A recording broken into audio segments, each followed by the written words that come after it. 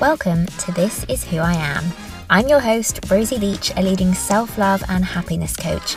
This is the podcast where I help you fall in love with yourself and break free from people-pleasing, self-doubt and fear. It's time for you to proudly say, this is who I am. Hello and welcome to another episode. I'm very excited to introduce somebody to you this week. Now, I'm lucky enough to call this person my friend. She's a past mentor of mine and someone that inspires me every single day. That person is Samantha Hearn. Now, Sam is a certified business coach. She used to be a teacher and she's a CPD trainer, as well as an absolute bad bitch, to be honest with you. I've worked with Sam in the past and she allowed me to progress in my business whilst also helping me balance life as a mum and create a path to success that was unique to me and didn't just follow society's standards of what a business is supposed to look like. Sam's aim is to mentor women to build a legacy and not just a business. And aside from her entrepreneurial success, Sam has gone through so much in her life, some of which you're going to find out about now, and before becoming a business coach, helped individuals overcome anxiety. She's determined, intelligent, totally heart-centered, and I believe someone that you can gain a lot from regardless of whether you own a business or not. Her ability to overcome all that she has in life has allowed her to refine some incredible life skills that I think you're going to absolutely love hearing about. So let's get stuck in.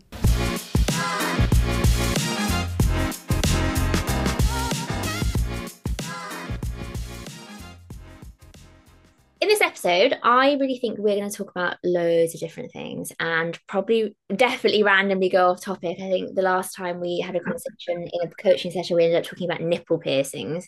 So it tends to be like a variety of things. That's just the vibe we go for.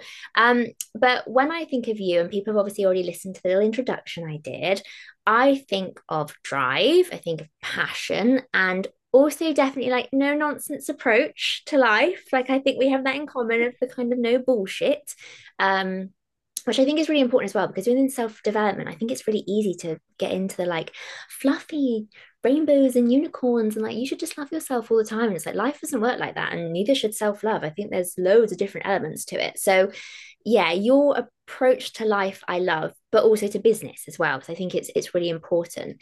But most of all, you're somebody that I think is just capable of overcoming anything. So I know obviously a little bit of your story, and I know you, but resilience and self-belief, I think, is what we're probably going to zone in on today. Obviously, with these other random tangents, we'll definitely go on. But I think you're a fucking force to be reckoned with. And I think the resilience and the drive and the ambition, your ability to overcome things is a lot of possibly where that comes from. And I think people listening to it will be able to learn a lot from your approach to life, but also business and all the things that fall within it. We were just talking before about recording. You're about to become a mum at the time of recording. And I think your approach and to life generally is I think you're the biggest part of your success in every area of your life. I honestly believe that. So I think people are going to get a lot from listening to that. But would you mind starting by just delving into your story and sharing more about you and your life and what has formed you into who you are today? Yeah, totally. I think that's really important actually, because there's always context. So, I agree with what you've said. I definitely would say I'm a force to be reckoned with. I'm very, very driven. I will always create success. I've got a real kind of bulletproof nature around myself. So that is true. However, I think it's good to give context and how I've got to this point. So yeah, I'll start at the beginning, but you're here for the long haul, so get a cuppa. It's not that long, don't worry. I've done this enough now. I know how to make it shorter. So I have a twin brother, and my mum and dad. There was 19 years between my mum and dad, so already we grew up in a household with very different generational views. So my mum was 28 when I was born, and my dad was 42. So from the outside looking in, and of course I didn't know this as the child, but as I grew up, it became a lot more prevalent. We were already different, Sean and I, because we had parents that did have this age gap, but we also then were twins, which obviously a lot of people had comments about that. We're a boy and a girl, so there was always something. So I always grew up with something, but then my mum My mum and dad separated when we were 7, and that was a very difficult time because she told us, she sat my brother and me down and sort of told us what happened, and she'd had an affair. So we were 7. I remember sitting on my brother's bed. It's a memory. It's like etched in my mind. We're so young, and my dad was heartbroken because he didn't have biological children before Sean and I. So obviously he's got into his early 40s. And back then, this is in the, this is in the 80s. So, back then, being that age, not having a child was really old. Now it's very different. Mums and dads are having kids 30s, 40s, and it's, really kind of, socially much more normal. But he got to his 40s, he had no children, and then all of a sudden his wife gets pregnant and he has one of each. So it was honestly, he was the most obsessed, besotted parent. Like he just was so obsessed with us. And on our birthday would buy my mum a present and say thank you for giving us to him. Oh, He stop. That's so yeah cute. he would cut her salads, in her tomatoes, into roses, and he was just absolutely obsessed. So of course that was difficult. He was really heartbroken, because by that point now, and again looking back, I knew that at the time. I knew at 7 he was crushed. And of course that was really hard for Sean and I. Then and we lived with our dad. So we stayed living with our dad. Our mum moved out. So I then, from 7, so all of the points in your life that you form your biggest memories and mindset and connection was fucked, basically. So we'd obviously grown up from 0 to 7. Wasn't ideal, because obviously mum was doing what she was doing. We didn't know that, but of course that must have put tension. I had 2 working parents. So my dad had his own business. And my mum worked for customs, so it was very intense. Like she dealt with like drug smuggling, and my dad was in security. He was an ex-policeman. So I did grow up in a house of high achievers, but they were always working. We had an au pair. But of course, we went to school. So it was, when I look back, our upbringing was very different. None of my friends had an upbringing like us.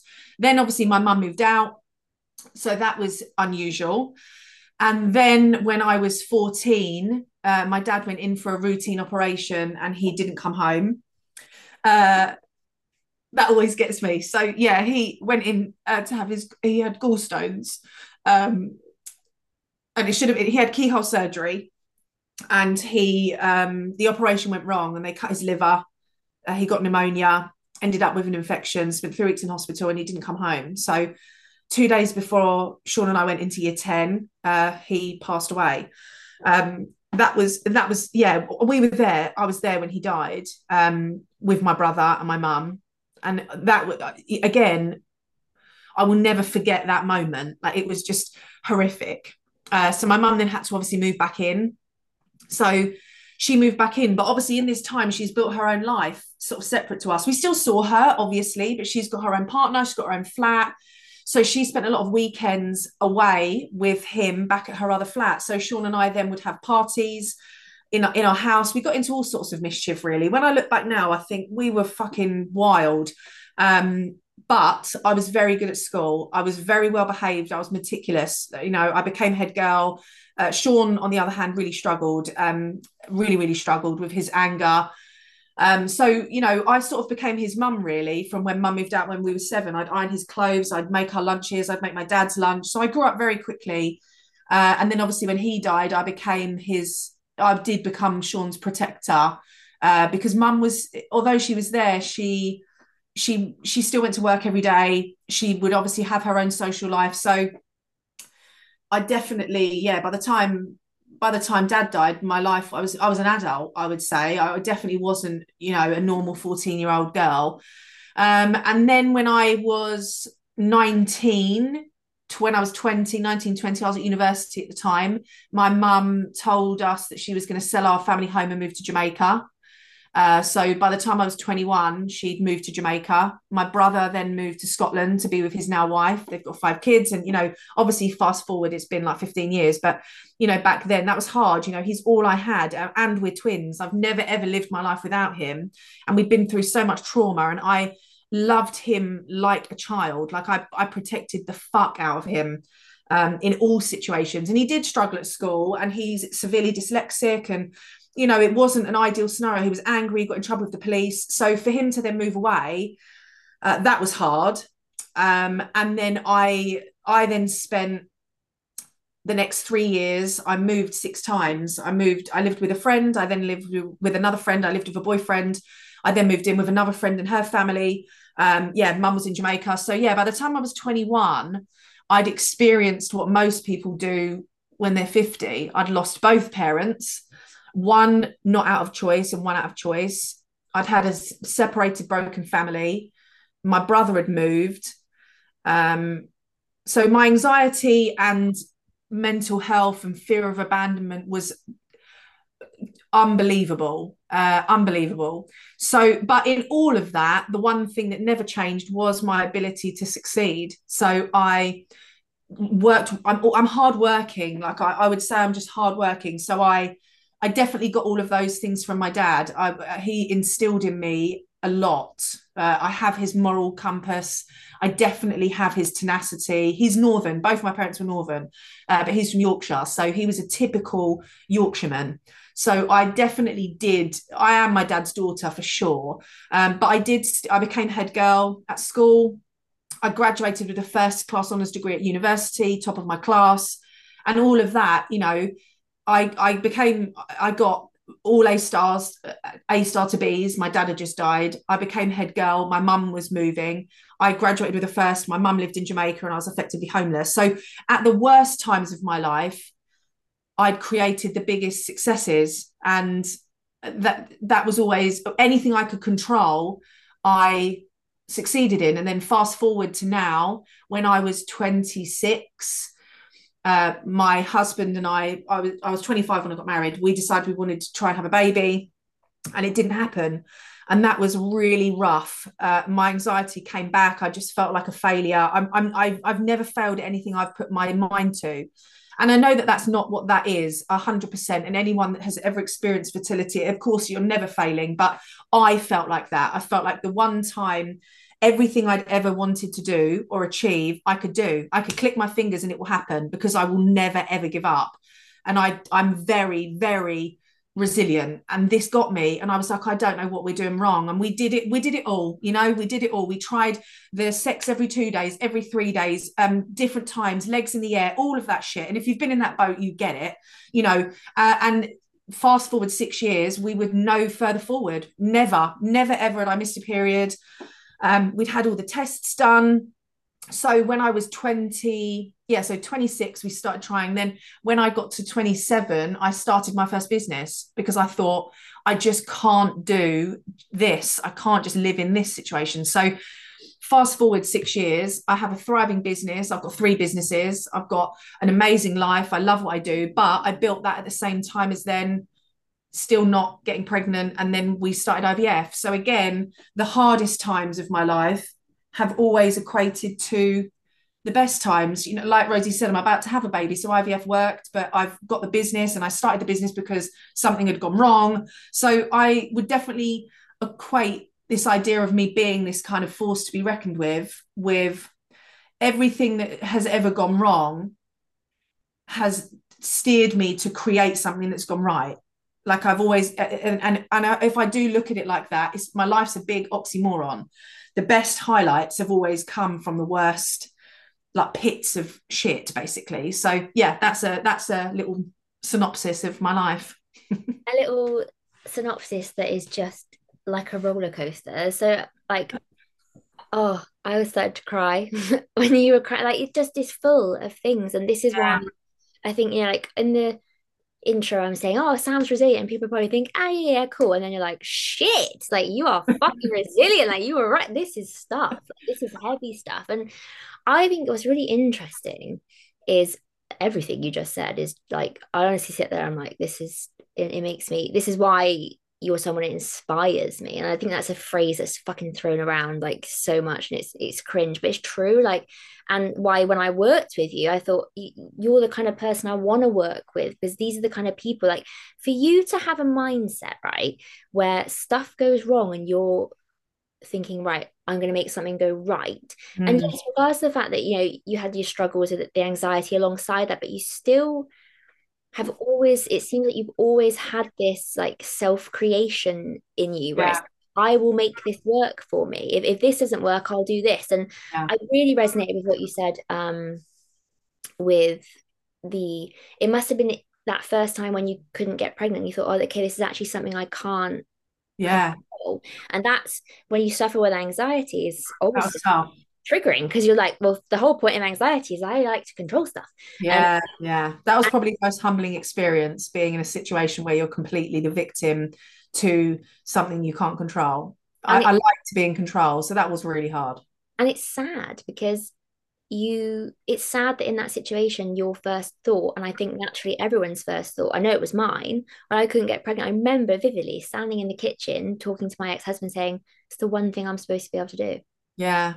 And Like, do you know, and I think that the social media society expectations got so much to answer for, because even when you're at school, you just get taught if you have sex, you'll get pregnant. yeah, And don't have sex because you'll get pregnant. yeah, and there's so many women that have so many, because we're just the one in eight that's unexplained. There's actually no anatomical challenges, but there are so many women that have so many needs that are so personal that you have no idea about, whether it's hormone imbalance, endometriosis, polycystic ovaries, no periods, heavy periods, clots. There's so many things. And I just think, when until you're in that situation, you're exposed to a level of intensity of self-exploration that you didn't even know was there. And I think that's why it's triggering, because you just all of a sudden get hit with a reality you didn't even know was possible. And that's tough, like, how does any woman mentally prepare herself for that when it's never been put on the cards? No one has ever mentioned that, ever, ever, ever, ever. Then all of a sudden, it doesn't happen, or you go through these horrific traumatic experiences, whether it's a miscarriage, whether it's not getting pregnant, whether it's not having periods, whatever it might be. And you're like, no one's ever told me about this. And you're a fully grown adult. Yeah. So I agree. I think it's such a triggering experience that we could avoid. We could 100% avoid it. Yeah. But yeah, that definitely was probably, out of all of it, that was the hardest, because I just thought I didn't see this coming. It's, yeah. And that, but it's also interesting in that obviously you've not been able to see any of the things that have happened coming, but your response to this is different. And it's an interesting topic, I guess, to explore. But I do, even what came out of that was your business. Like 100%. Yeah, exactly. Yeah. your ability to, and this is what I think is of something that people, there's going to be so many people now that are sat there in difficult situations, having maybe had something very similar, something very, very different, that's happened. And like you say, something that they were never fucking prepared for. And also frustratingly, possibly could have been prepared for. Like, that's what I think is a shame, is when you have a miscarriage or when you can't have a baby, you end up talking to people and you realize, I remember the first person I randomly told was like a neighbor, and she was like, I had a miscarriage too. But we'd never have had this conversation Right. until I was in this situation. Mm. And that's where I think we're missing a trick, is like you say, like, if not that being prepared would have made any difference in some respects, but it also would have. And it's the mindset element of it, is you've had a lot of life that's kind of been thrown at you that you've not been able to prepare for. When there's something that you could have potentially had more information on, that's frustrating in itself as well, because you think, why was I never told that this was an option? And I think there's a lot to be said about schooling and the knowledge around fertility and things like that. Interestingly, my mum and dad tried for 6 years and were given the unexplained infertility, but in the end gave up and randomly got pregnant. But it's one of those things that I think, and I've spoken to my mum about this before, is even the process is very traumatic. They tried for IVF and it didn't work. And she was like, it's just, nobody prepares you for that. They looked at adoption and it was such an invasive process. And my dad was like, I don't think I can do this. Like, this is so intense. And this is like just not how you imagine it. And I think this is one of the things I was talking to somebody about recently, is you also grieve the idea of what your life is going to look like. And I don't know if maybe you've found that, uh, 100%. with losing your dad, or all the different things that happen, is we all create versions of our lives, and then when that doesn't happen, it's like you lose that life and you grieve that life, not only the person, and it's all Yeah. the things that come with it. And I think obviously it's so funny that we were talking about this before and we're like, oh, I don't know if we're going to touch on motherhood. And like straight away we're already into it. But you do think about you as the mum and you think about them, and I still think about sometimes the baby thinking, well, they'd be this old right now and we'd be doing this. And of course I wouldn't have my other kids probably if I had that baby. And so it all happens for a reason. And I believe that. But it's just, I think that's really important actually to talk about, because when we talk about trauma, in any form, the statement "everything happens for a reason" is probably one of the hardest to hear at the time. yeah. But if I do look back, and when you were just talking then, my mindset's always been, how can I create a solution? Mm. I've always been aware of the victimhood that comes with trauma. I've always been aware of that. And I remember, at all these different points, the one specifically, I remember obviously when my dad took his last breath, I just left the room. Uh, and I remember even now, I just collapsed on the floor and I thought, I just can't do this. Like, I don't know how I'm going to do this. But I then got up and I went and stood outside, and there was a woman and she had a little hamper, like a little wicker basket hamper. And I sort of sat on the floor next to her, and she was visiting her daughter, and her daughter was in hospital. And even at the time, and it will always trigger me because obviously that's probably my biggest traumatic experience. Like I watched him die in front of me, and the feeling, and it was so intense. But and I'm about to give birth, so my hormones are fucked. But but I remember she said to me, and it will always stick with me. And I just said, I don't know how I'm going to do this. And she said, but you will. She didn't say, no, I know, like, this is horrific. This is horrific. She said, but you will. And I always remember thinking, we always have a choice. We always have a choice. I could very easily, and I say this with love, but I could very easily created a life as a victim Mm. and got away with it. I very easily could have done that and lived that life, because obviously all of this stuff that happened, and I could have lived off the back of that for a good decade at least. But then, would I be living? Would I be living? Like, in my mind, I always have this idea of, the one statement I always say to myself is, I never want to be the reason that I don't succeed. So, for example, you think like, my mum did what she did, that's on her. My dad died, that's not his fault, but that, again, that's not on me. Sean moved away, that's not on me. The fertility stuff, that's not really on me. I can't do anything about it. So all of those things were thrown at me, but they weren't mine.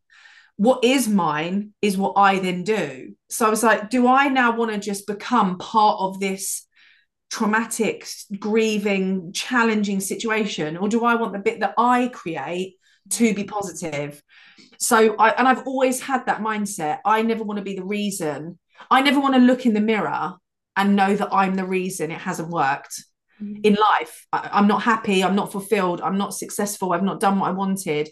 And that's definitely where my drive comes from. I know I have a lot to answer for my own life. I know that, like, now as an adult. So yes, as a child, I had all of these experiences, but that's not who I am now. I can't, in my mid-30s, still talk about what happened when I was 7, as in that's going to be the reason I am the way I am. Like, you go through different stages in life. Like you said, there's different versions of me. There's different versions of the person I've become. But the version of me now, I can't keep living off that story. It's not going to help future Sam. It's not going to help me when I'm 50, 60, 70, and the life I've created. So the one thing I would say to anyone, like you said, listening to this, going through a time of challenge, is your biggest compensation, whether it is revenge or whether it is reconciliation or whether it is repentance, whatever it is for you, and everyone has their own stories to go on. The best compensation you can give yourself when you've gone through any form of trauma is to succeed on your own. No one can ever take that from you. No one can ever question it. No one can ever, people can do fuck all with that. So, even if it is you've got a child and you're now divorced and you're like, how am I going to do this as a single parent? And what am I going to do? Whether it's you had an amazing job and you get made redundant, whether it's you loved your car and you had a car crash and now you've got a hire car, whatever it is, the best compensation is to make success happen from that place and be able to sit with yourself and say, I did that. That's always, I will never ever not stand by that as the best piece of advice I would give anyone. I think that's fucking phenomenal advice. And I think everything you just said then, even though you're like these things are thrown at me, but Mm. you just your opinion, the way you view that is what impacted how you dealt with those situations and Yeah, yeah, you did that. And that is the power. Like you said, it's very easy. You chose the harder route. Being a yeah. victim is easier in terms of like you are a victim of all these things that have happened to you, but choosing to how you identify yourself and what you do with that is like you said, is that's your fucking superpower. Mhm. And And that you can't change that. Like I always think this as well. Like I didn't choose to be born. No child chooses to be born, the parent chooses that. And of course there's like, I do believe that obviously spiritually they come to you and all. I believe in all of that, but I'm just saying for the general gist of the scenario, the vulnerable innocent life that's come into the world is there because two people have created it, however that's happened, and the two people have created this decision to do something to create a life. That life that's come into this scenario is then, of course, susceptible to everything the people that decided they would be there are going to do. So until you're at an age where your life does become your own and you do have your own opinions, you've got your own personality, you've got your own energy, you can actually function and think for yourself, everything that happens in that beginning part can either shape you into how you then choose to think, do I want this or do I not want this, or become you. And then you just create another version of this. And people talk about this all the time, generational trauma and all of those things. But I was very acutely aware of that. Like these decisions, I've had no input in these choices, none. Getting sat down on my brother's bed with my mum, I had no fucking input in what she was doing, but I did have an input into what happened next. Like even then, I was a caring, loving, emotional individual. I've always been like this. I've always I cry at anything. Like I've always been like that. And I thought I'm not going to change who I am for one, but I'm not going to become someone I don't want to be. I'm just not going to do that. So I'm not going to become someone that makes excuses because of what someone else has done, or someone that has affairs, or someone whatever. That's not going to be my story because it's not who I am. So I think resilience but Rosie, the one thing I would say is when people forget that that's what my story is, I know I can be seen as triggering for people.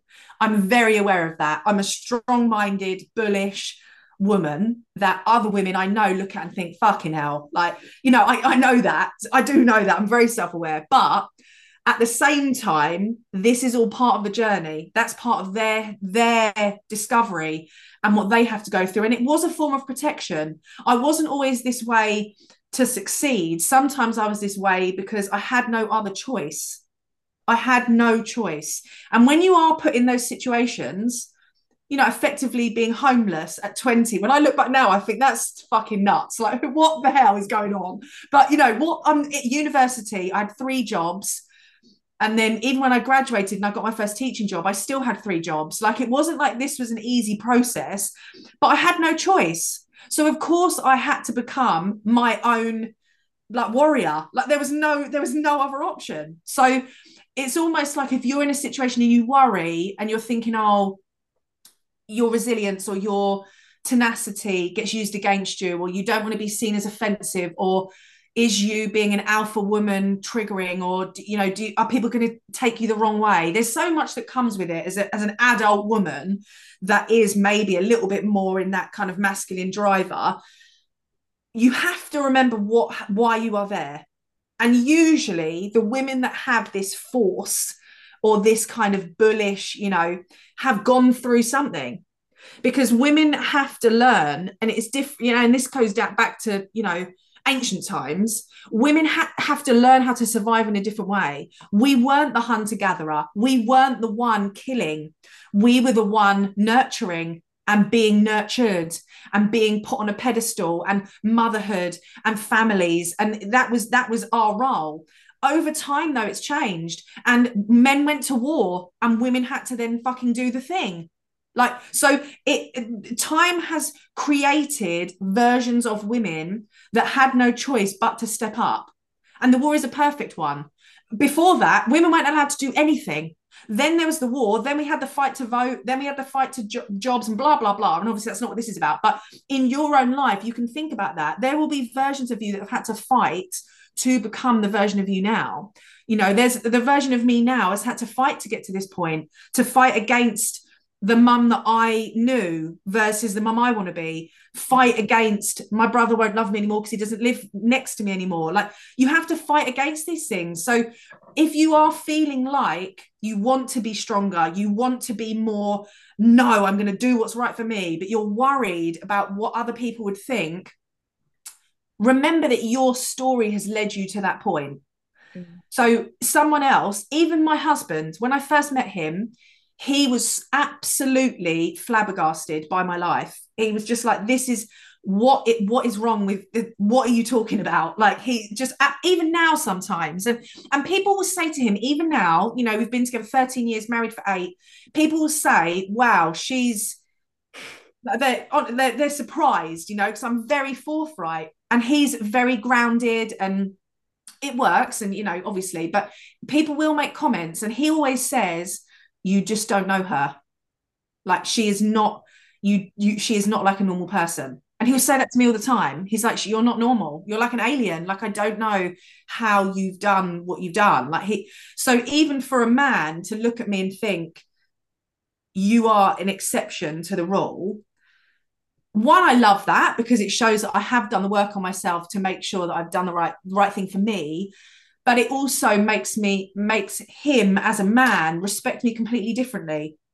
So remember that the people in your life that really care, and the people that you want to surround yourself with, will love you for being this strong fighter. And that's key. I would say resilience is a lot about your fight, the fire that you have in your belly. It's not about you being an arsehole and saying to everyone else, oh, you're not good enough.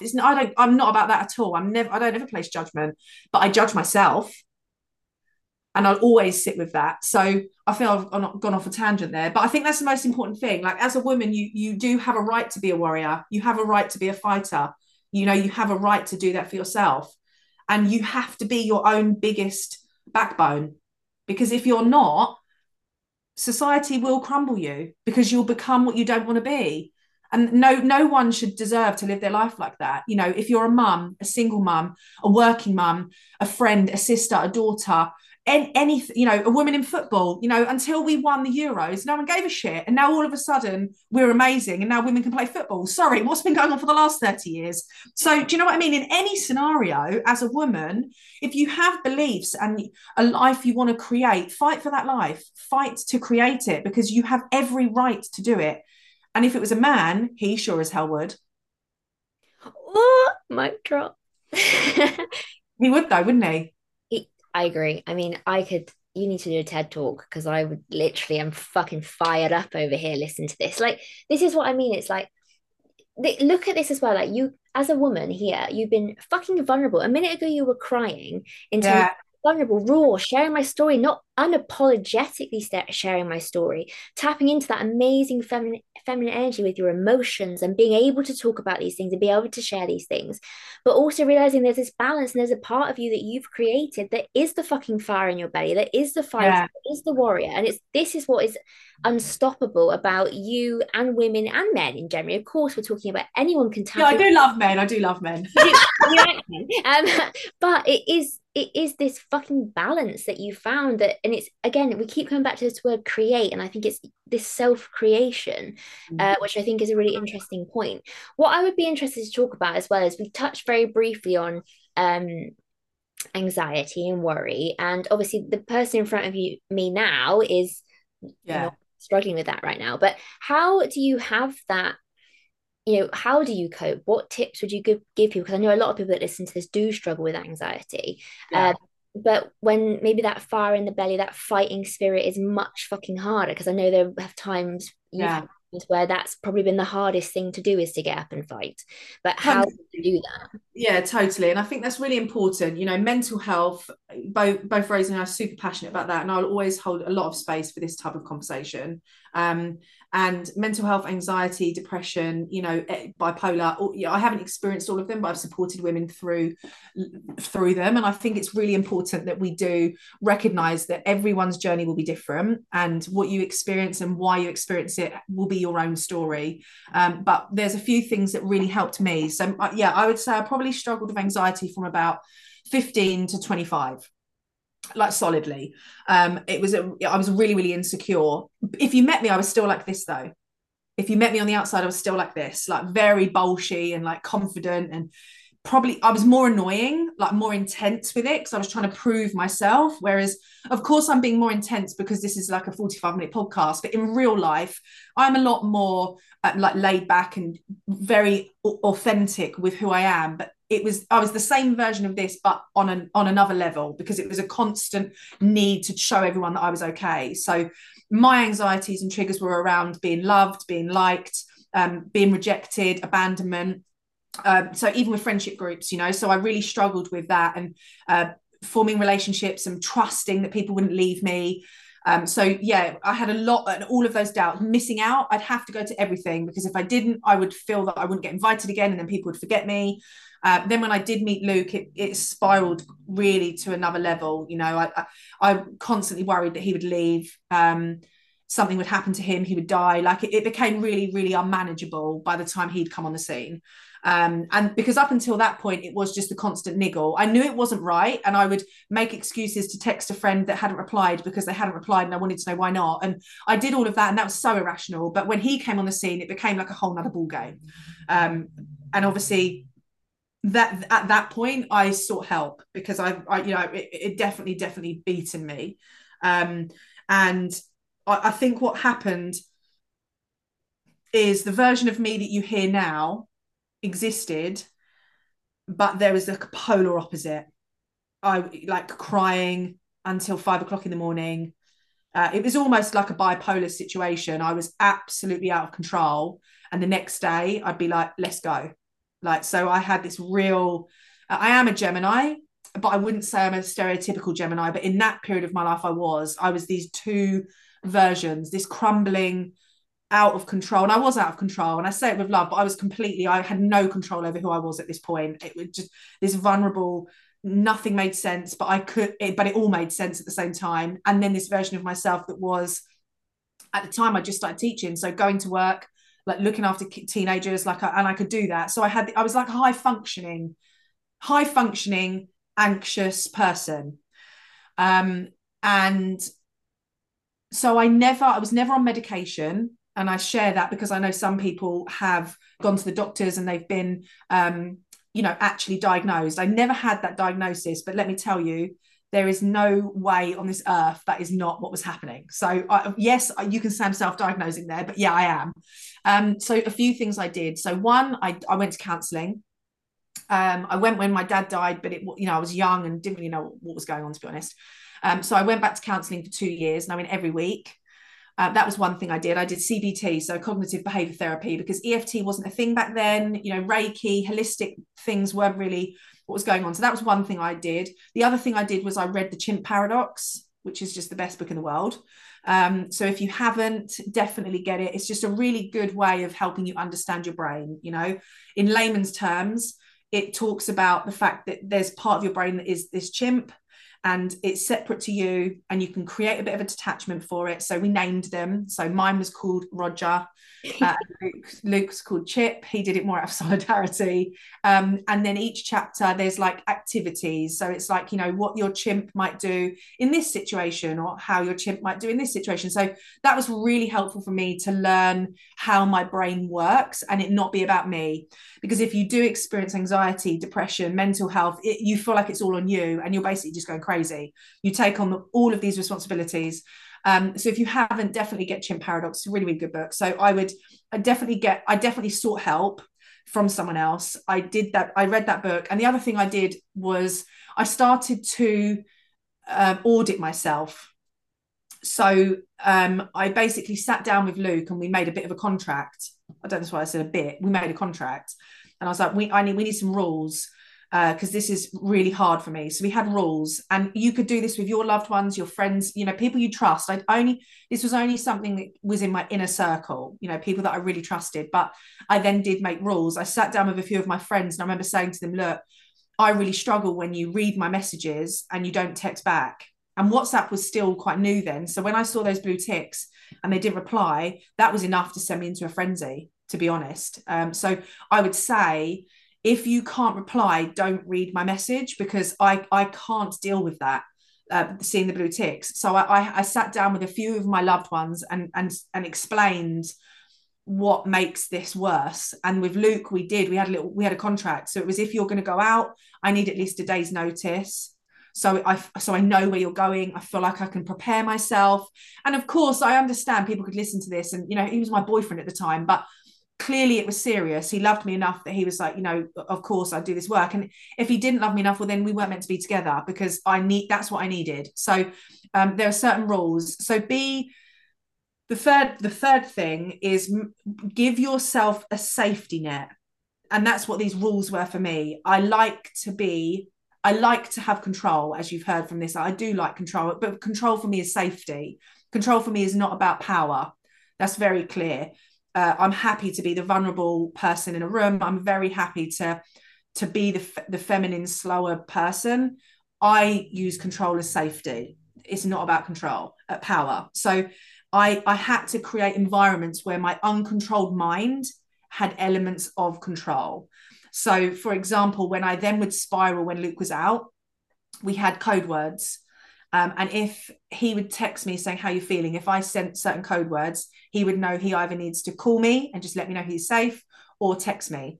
And that saved everything. So I would say, get yourself some support, read the book and do it properly, and create an environment for yourself where in your hardest times you can think about what you need to survive that, and make that when you're not struggling. So when I didn't feel anxious and I was feeling calm and happy, we made these rules for the anxious version of me, so that when I was that version, I knew that the sane, and I say that with love, but like the sane, calm, compass mentis version of me had made this. It wasn't then the irrational me that was like, I need all of this stuff. And it did work, and it helped Luke, because as someone that loves someone that was going through this, he had no idea. Like I said to you before, he was like, "Your life's wild. Now I've got this anxiety," and he's like, "You're wild. What is going on?" So for someone that does care for you, whether it's a friend, a family member, giving them something to do is actually really helpful. So he then knew I wasn't trying to just pester him or stalk him on a night out. I wasn't trying to, because I met him when I was 20. So I'm 21. He's 5 years older than me, but he's out with his mates. And he's got this 21-year-old girl like following him around, like, thinking that he's out cheating. And that's not what it was. But from his perspective, it's like, you're just constantly harassing me. So having this in place allowed him to have more fun, but also allowed him to support me. So he knew if he just rang me for 2 minutes, I'd be fine. And then the night could carry on. If he didn't ring me, by the time he got home, I thought he'd been killed. So give yourself safety parameters. And that could be with work. You might need to sit down with your boss. I'm not always going to say this will be easy, but these conversations, your mental health is super important.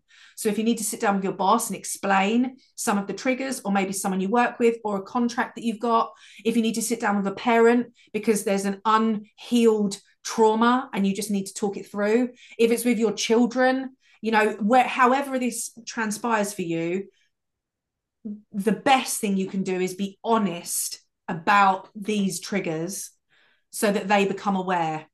Because it's always people. There is always people involved when it comes to anxiety and mental health. It could be strangers, or usually it's people because they behave in a way that you are triggered by, or they say things that trigger you, or they live their life. So telling people around you allows you to create safety, because there's no pretense. There's no feeling like you have to try and be someone you're not, or overcompensate, or over apologize or fix things all the time. So they would be my three practical, and some of them are free as well, things, or very low cost, like the book, things that you can do to just start to try and rebalance yourself. I think that's some absolutely sound advice. I think that book is amazing. I think Path Through the Jungle is also great, his more recent one. Um, and I think it's really important what you said about almost separating, like there's not something wrong with you, like Yeah. this a you thing. Because I think from a level of self-worth and self-love, and certainly from my own experience too, it was almost like there's something wrong with me.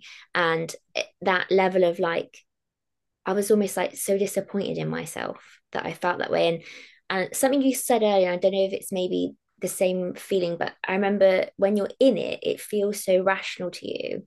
And Yeah. you feel like, how is nobody else thinking this way? Like you're fucking crazy for not thinking this. And then when Yeah. you're out of it, you're like, how the fuck could I think that? And that's very confusing as well. And it's very consuming. And I used to say this to my ex-husband.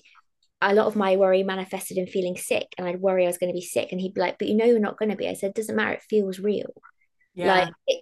it feel, and I'm like trying to explain that was really hard. So I think, like you said, having those lines of communication open with people and thinking, do you know what, I deserve to express my needs and how I'm feeling. This isn't something that's wrong with me. This is something that I'm struggling with, and that's very different. Anybody's susceptible to struggling with it. Doesn't mean I'm less worthy as a person. I'm not, there's no defect. It's just something that's happening, and these are ways I can deal with it. So I think opening up those lines of communication is and a really sound advice. And I know people will listen to it as well. Like you said, it's really easy to misconstrue that of, oh, you can't give me a day's notice and all these things. It's not about that. It's like you say, it's safety and Mm. creating that.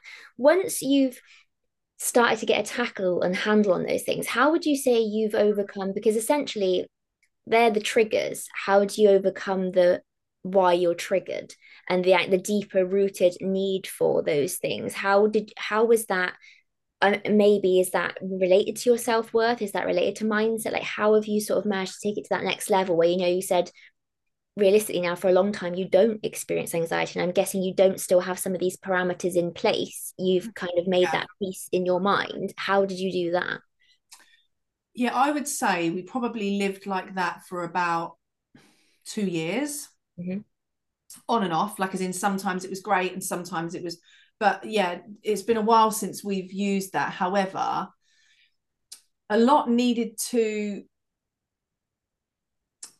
I could be, when I was younger, I could be very righteous.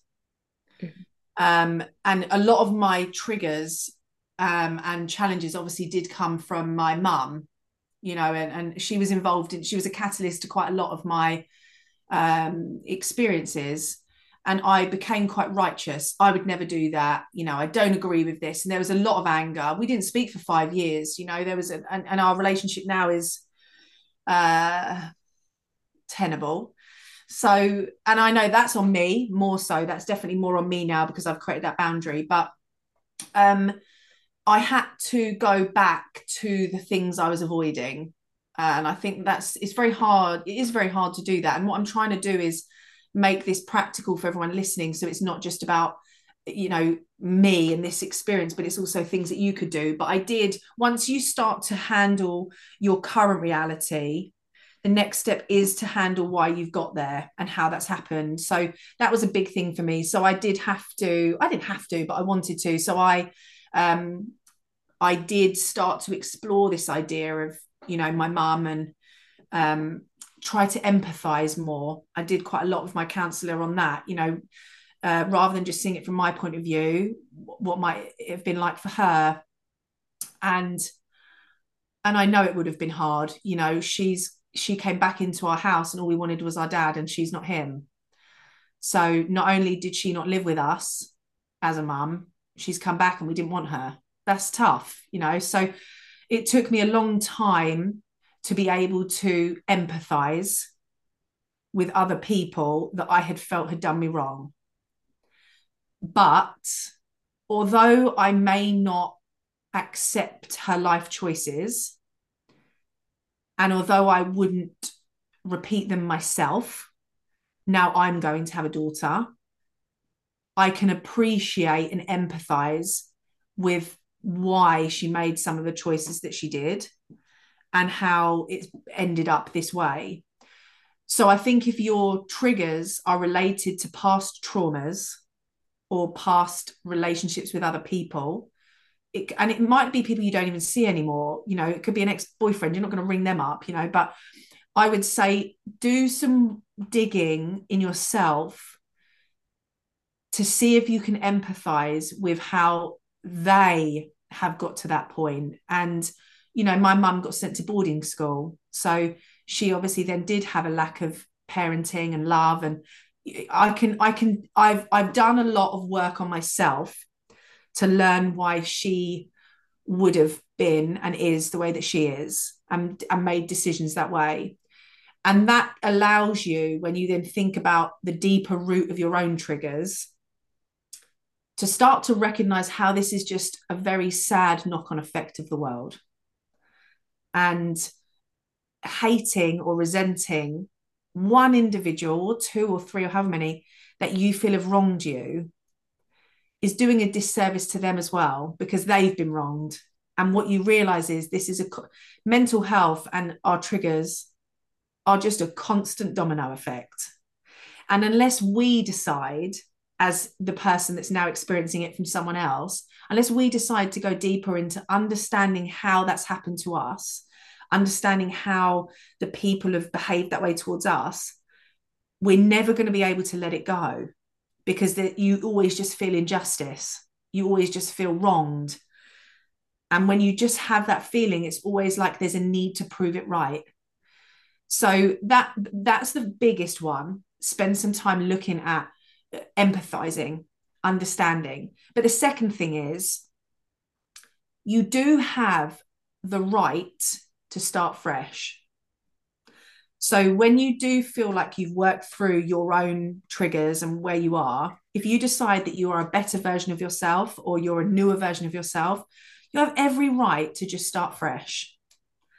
That's very hard to do, though, if you don't look at the things in the past. But if you wanted to, and you felt like you just want to explore that newer version of you, spend some time looking at that, reading positive self-development, reading about your mindset, learning about yourself in a positive way.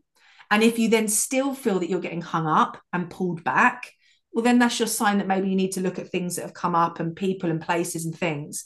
But they would be the two things I really started to get into after looking at everything with my own triggers. I started to look at self-development. I really started to read books. One of the first books I read was by Gabby Bernstein, The Universe Has Your Back. I started to really read about positive experiences and the way that the world could work for me, the universe, like my own energy. I started to become a lot more receptive and grateful for my life. And I am super grateful. I wouldn't change my life. I wouldn't. So I did that. But then when old wounds came up, I knew I had to, and they've come up since being pregnant. Obviously, now I'm going to have my own daughter. I don't want to create a pattern. And obviously, I've done a lot of work over the last decade, 15 years for myself. But now I really have to do that work, because I need to make sure that doesn't spill out and my anxiety doesn't come back. And we've had a lot of conversations about my mental health in the last 6 months with Luke and I around what could happen when she's born and how I might feel, and my own mental health, because I am very self-aware and I'm not precious. I'd tell anyone, if I was having a breakdown, you would know. Like I'm very open. I don't have an ego around mental health at all. So we've already put in parameters for that. We've already got some rules. So our old contract is out. We've got a new contract, and we've both agreed to it. It's like an actual written thing, and we sign it, and that's made me feel safer. But I think it's also made Luke feel safer, because he's now like, okay, if these things happen and Sam does express these tendencies, I know what I need to do. And I've shared that. I've said my anxieties will come out like this. My insecurities would look like this. This is what I would need. I've told a few of my friends as well, if once she's born, this is what happens, I need you to do this. So I've even now I've put in place my protective layer and made sure that that's something that I can work through. So I would say, number one, go back to the people and places and find empathy and understanding. That takes time, but it's really important for you to not repeat it. Number two, look at your own self-development and start finding positives, books, people, videos, podcasts. Number three, when you know that you're going to then be in a new situation that could perpetuate your anxieties, no matter how far into your journey you are, it's like an alcoholic. You're never not going to be an alcoholic. So I would never say I'm recovered, because it's in my cognitive function. So whenever you do feel like you're going through a new experience, it might be moving countries, it might be getting married, it could be having a baby, starting a business, whatever. Make sure you put these things in place for yourself. Know yourself well enough that you know what you need. And Rosie talks about this all the time. You have to know what you need. Things that don't work for me are things like soothing music and meditation. If I'm in that irrational space, like, that doesn't fucking do anything. So know what works for you and ask for it. Ask for it. And like I said at the start, even demand it. You have every right to fight your way through this, to be a warrior through this. Just because you're struggling doesn't make you weak. Just because you're in a challenging situation does not make you vulnerable or someone that can't be a force to be reckoned with. Being a force to be reckoned with is knowing what you need and when you need it. And when I first got pregnant, I said to the clinic, I need it on my records that anxiety is something that's been in my past. I'm super passionate about that. And I was just as forthright about that. So you don't have to be strong and tough to be taken seriously and to fight for what you want. It could be for your needs, your emotions. It could be from a partner, it could be from a child, whatever. Remember, your strength is recognizing that there is no weakness apart from when you do nothing. You have, as long as you're doing something for your greatest good, that is never a sign of weakness. If that's going to therapy, crying, having a meltdown, asking for help, that is never a sign of weakness. You're doing something. That's strength. So the final thing I would say is never feel like you are backed into a corner where you have to do this all on your own and you feel like you're just flailing in the wind. Be strong enough to say, this is what I need and this is who I need it from. And if they can't give it to you, that's on them. That's not on you. If they can't give it to you, they're not strong enough to be the person you need. You don't need to become weaker to fit in with them. So that'll be the final thing. Ask for what you want and demand it. It won't change if you don't. You have to be your biggest protector. Do I just got goosebumps and I got a little teary listening to you then? Because everything you've just said is just fucking brilliant advice. But I wish you'd said that to me when I felt that way. And I think it's so important to have these conversations now. Like even what you said about like, this is not a shameful thing to talk about. There's no, even like demanding to have it put on your records. And I just think, I think of somebody listening now that possibly heard, like, is hearing this at the right time. Like, it's so important to have these conversations. And there's so many people that have struggled and not had this knowledge. Mm. And knowledge is fucking power. Like, and even when you're talking about that first part, you said about, empathizing and going back to your past and understanding it. It's like it's never about validating somebody's behavior. It's about understanding what happened, just like you said, so you can break that habit Yeah. and not repeat that pattern. It's so that you can understand it. This wasn't about me. This was about this. And what have I made this mean about me and my life? And how can I change that? And it's yes, the positive personal development and all the things you just said. I just honestly has given me like proper goosebumps. And I think it's so important to have these conversations. And again, is a testament to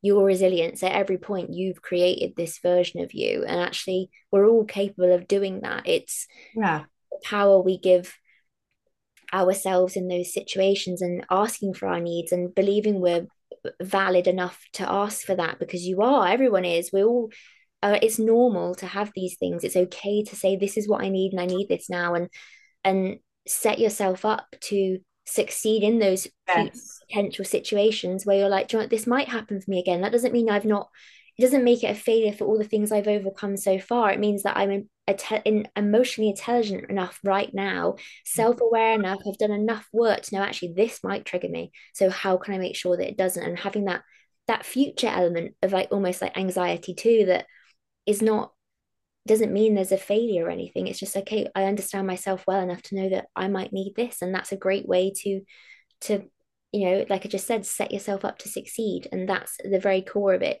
You've created yourself various different versions at various different points, and now you're just in another process of creating this next version of you and Mm. all that you can to help her succeed. And I just think that's lush. Mm. We have not even talked about half the things I wanted to talk to you about. We've not even talked about business really, but I'm so and sorry. I go off on so many no, tangents. honestly, this is probably one of my most favorite conversations I think I've had for a long time, just generally. It's always interesting. I always learn something new when I talk to you, and I think it's really powerful for people to, this isn't business Sam. This is the other side of things, but business Sam doesn't exist without this Sam, and No, vice for sure. it all comes from the same person. It's just different versions. And I think it's really important for people to hear it. And I think I can guarantee you I'm gonna get so many messages after this, like, oh my God, they're like part two, part two. um, but there's a question I wanted to ask you before we do finish. And firstly, just thank you for agreeing to do this. It means a lot to me. Um, this podcast is obviously called This Is Who I Am. It's all about self-love and self-discovery. And we've Mm. talked a lot about self-creation today, but also we've also talked about confidently accepting who you are and being able to show that person to the world, accepting your needs, expressing that, and being like, do you know what, it's okay. I am a force to fucking be reckoned with, whether I'm struggling or not right now. Like, I deserve to be heard. I deserve to have my needs met and to be this person that I am. So Mm. a question I like to finish with people, which sounds like this deep spiritual question. It's probably I think it's the worst question to answer because it's really hard. But hey, we like a challenge. Um, is who are you? I would say to answer before I answer that, I just want to say on that question, like, who are you? Only you truly know everything. So if you are in a situation where self-love, self-confidence, being this force to be reckoned with, being this amazing feminine energy, however you and the best version of you shows up, if you are a no bra, no shaving, free spirit that loves to go naked bath swimming on the full moon, if you are a corporate, hardcore, masculine, action taking woman, like wherever you are, if you are a mum of five, no children, living like a nomad or have a nice cottage in the country, whoever you are, before I answer it, know that you really know the truth. As long as you are being truthful every day with who you are and who you want to be, you will make yourself proud. And that has to be the most important thing, because even now when other people tell me, you're so resilient and you're amazing and you've got all of this, what matters more is, in my mind, I say, I know I am. Like, so I don't see it as, oh yes, like someone sees me for what I want to put out there, someone believes in me for the version I want to create. I do know in myself I am an exceptional human. Like, for everything I've been through, for the life that I've created, for who I've become, I'm fucking proud of myself for that, because I know the truth. I know the times that I've sat crying because I've worried that people don't love me. I know the times that I've been so intense with my friends because all I want is their validation. I know the times I've been in the bath crying because I feel like Luke's died on a night out. I know the truth. I know the versions and the shadows of myself that I have to work with. It doesn't mean I have to share them with the world, but it means I have to work with them and process them. And as long as you have full belief in whoever you are, and you know the truth, nothing that comes your way will be able to shake you, because you can come back to yourself and say, I am proud of myself because I'm being myself. So if I was to say, who am I would say I am the loyalist person you will ever meet, to a point of ferocious aggression. Once you're in my circle, I would do anything for you. So I'm a fiercely loyal person, but I'm also someone that will always be willing to show the light. When people meet me, they always talk about my energy and um, like how I come across and all of that. I always want to be someone that shows someone else what they can do. And I will always be the one that leads. who am I? I am definitely a natural born leader. I do like to lead. I like to stand at the front at the place where it's lonely and say, I can fucking do this. But more than anything, I would say to think about Julia Roberts, I'm just a girl who decided she wasn't going to give up. I love that. That's me. What like that. Yeah, I'm not even going to talk because I think you've just said it perfectly. Thank you so much for doing this, Oh, Sam. thanks for having me. I've absolutely loved it. Been so good, and I'll put all your details in the Of description of the course. podcast if people want a badass business coach to work with. I can personally vouch that I worked with Sam, and it was honestly one of the best experiences for my business and for me personally. And I'll make sure that everyone can contact you on there. But thank you so much for doing this. No. It was really amazing, and yeah, I think people are really going to have enjoyed this one. Thanks for having me. Thank you. Thanks for listening to This Is Who I Am. If you've enjoyed this episode and you'd like to help support the podcast, please share it with others, post about it on social media, or leave a rating and review. To catch all the latest from me, you can follow me on Instagram at Self Love Coaching with Rosie. Thanks again, and I'll see you next time.